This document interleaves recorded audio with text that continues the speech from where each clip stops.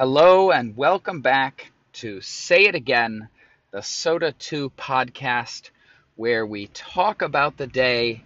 We might repeat ourselves once or twice, and we get ready for tomorrow. It is the 24th of September, still 2019 for a few more months, and this is episode 13.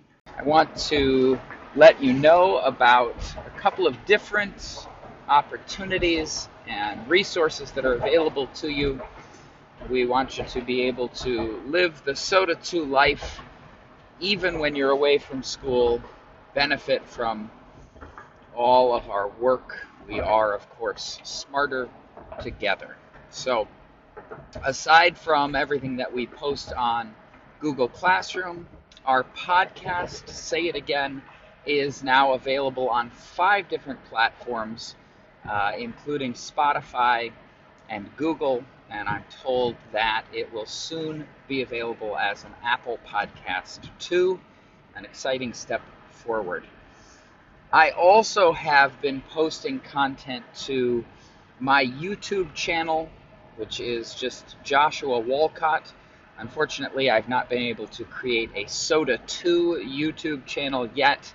I'm working on it, but I do have a number of tech tips posted there that correspond with our lessons and are linked through Google Classroom, and some other treats from the Soda 2 archives. Finally, we have started again, as we do most years, posting some images of our daily work out on social media. So we do have a Soda 2 Facebook page, that's at Soda 2. We also have a Soda 2 Instagram feed, again, at Soda 2, and the 2 is spelled out, so at SOTATWO. Check there if you want to see some of the fantastic portrait photography and landscape photography that students did in science class yesterday and today. Some exceptional images that we want to share out with people. We have a field trip coming up tomorrow. We will be leaving school at 8:30 a.m. to walk over across town to the UWL outdoor ropes course. We're very excited. It'll be a great first trip of the year and a great opportunity for challenge by choice. The weather for tomorrow looks like it's going to be great. 45 for the low, 80 for the high, partly sunny, no chance of rain. So a great day to be out on the ropes course. Please make sure that you have your waiver form signed, that you wear your good walking shoes, because we will be walking there and walking back, and that you wear clothing you're going to be comfortable moving around in. We'll have some team-based challenges, some problem solving, and of course, the excitement of maybe going up high, climbing up high, and being brave. Here's a poem for today by William Carlos Williams called The Red Wheelbarrow. So much depends upon a red wheelbarrow, glazed with rainwater beside the white chickens. In poetry class today, so in writing class with Mrs. Schmuck, students were working towards completing their poetry portfolios. And that portfolio project, that collection of work, is due by 8:30 a.m. tomorrow morning. I know that she has suggested to a number of people that they must complete that assignment before we can leave on the field trip. We want to see everyone go and be successful. So take time tonight to wrap up any homework on that account that you might have. Poetry portfolio due tomorrow. Across the hall, well, not really across the hall, is it? Next door. Next door in my classroom in science today, we carried on with our lessons in technology and photography. Again, if you're not familiar with me saying it yet, I'll say it one more time.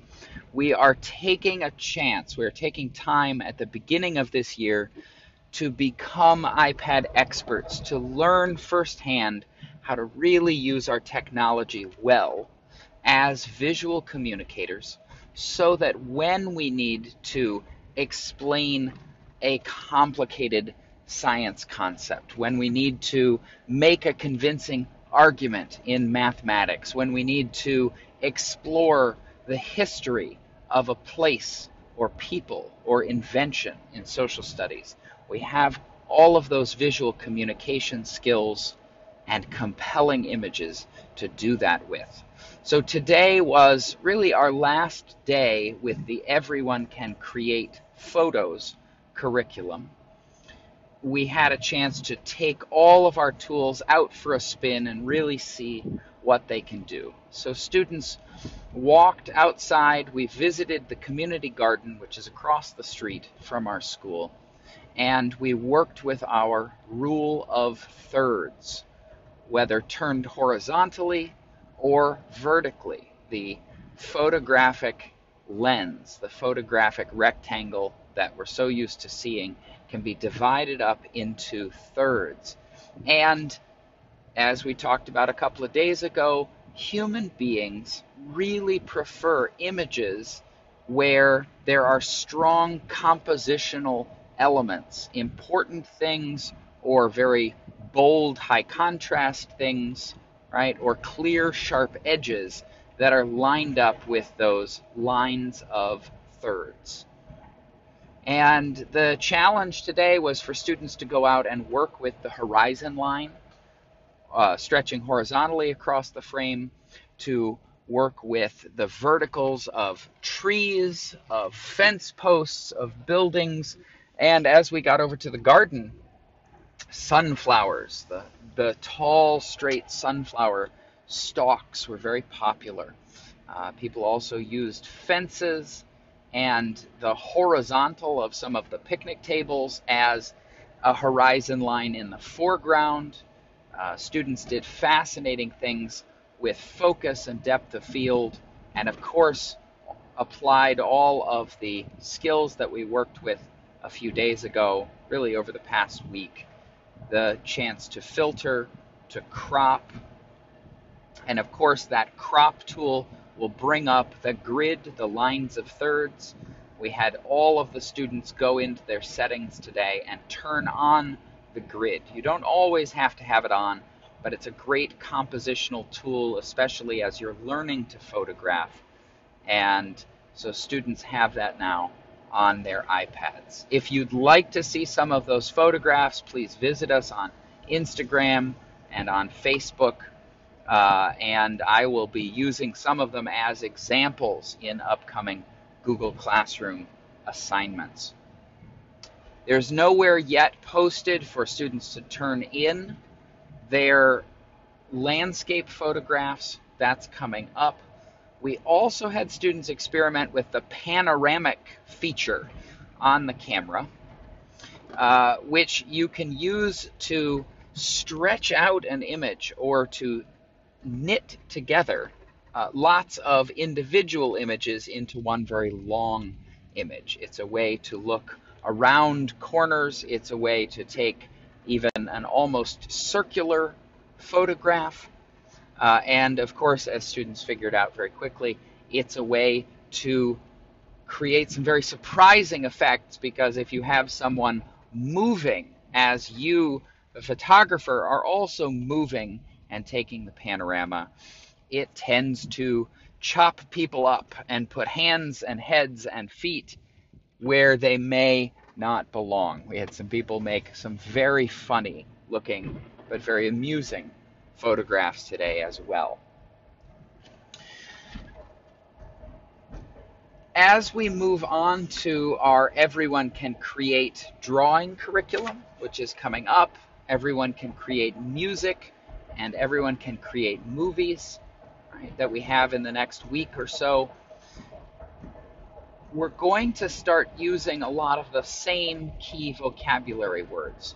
Things like cropping, framing, visual element, white balance. And we have some assignments coming up where students will create examples of those key vocabulary words so that we really connect the meaning of the words with experiences, so that we're really ready not just to know the words, but to use them in our conversations as scientists, as mathematicians, as visual communicators. We'll have some critiques where it will be very important for students to be able to use those key vocabulary words to describe what is successful in someone else's photograph and also what could be better. Remember the Oreo cookie. Speaking of photography, I did want to, and key vocabulary words, I often like to take photographs, to take words and break them apart into pieces. I will often say to people, what is the word inside of the word? And if we take photography, there are two words that we hear right away: photo and graph. And if we go back to the meaning of those individual words, it may give us a clue as to what the whole word, the compound word, suggests. So photo, very simply, means light. Anything having to do with light. And graph, especially when you go back to the original Latin, refers to writing. Okay? Graphing is writing. And so photographs are light drawings or light writings. Sort of a funny way to think about it, to think that light could write or draw on a piece of paper or a screen, but that's really what the word means. So it's also funny, in class today we talked about how photographs are a kind of eye exercise. We create these interesting compositions for people to move their eyes around and hopefully enjoy or ask questions or become curious. But in that sense, it really does feel like light writing. You are creating compositional shapes by recording, by writing down, by capturing the light that travels in a straight line to your camera lens. So that's what photography means, light drawing or light writing. And it might interest you to know that when modern photography first became really widely available, right? Some of our first photographs appear just before the Civil War, and they were very, very hard to make and very expensive, right? So that's the 1860s. But by the early 1900s, it was much more affordable. It was much less expensive for people to buy cameras and buy film and make photographs. And there was a great fear amongst the naysayers. There were lots of people concerned and many articles written on how the photograph was destroying the world and it was going to ruin and replace the pencil. That's right. Photography was going to eliminate writing with pencils. Well, here we are, 100 or more years on, and we do still write with pencils, and Apple pencils, and crayons, and markers, and so many other writing implements. Photography has become one more technology in our toolbox as visual communicators. Make sure to bring your iPads tomorrow. We're going to need them at the ropes course with everything that you've learned about taking exceptional photographs, portraits, and documenting the landscape. I think it's going to be a great opportunity for some action shots. That's one of the pieces we haven't practiced yet, some action photography tomorrow. That's all I have for today. Ask lots of questions. get a good night's sleep, and we'll see you tomorrow.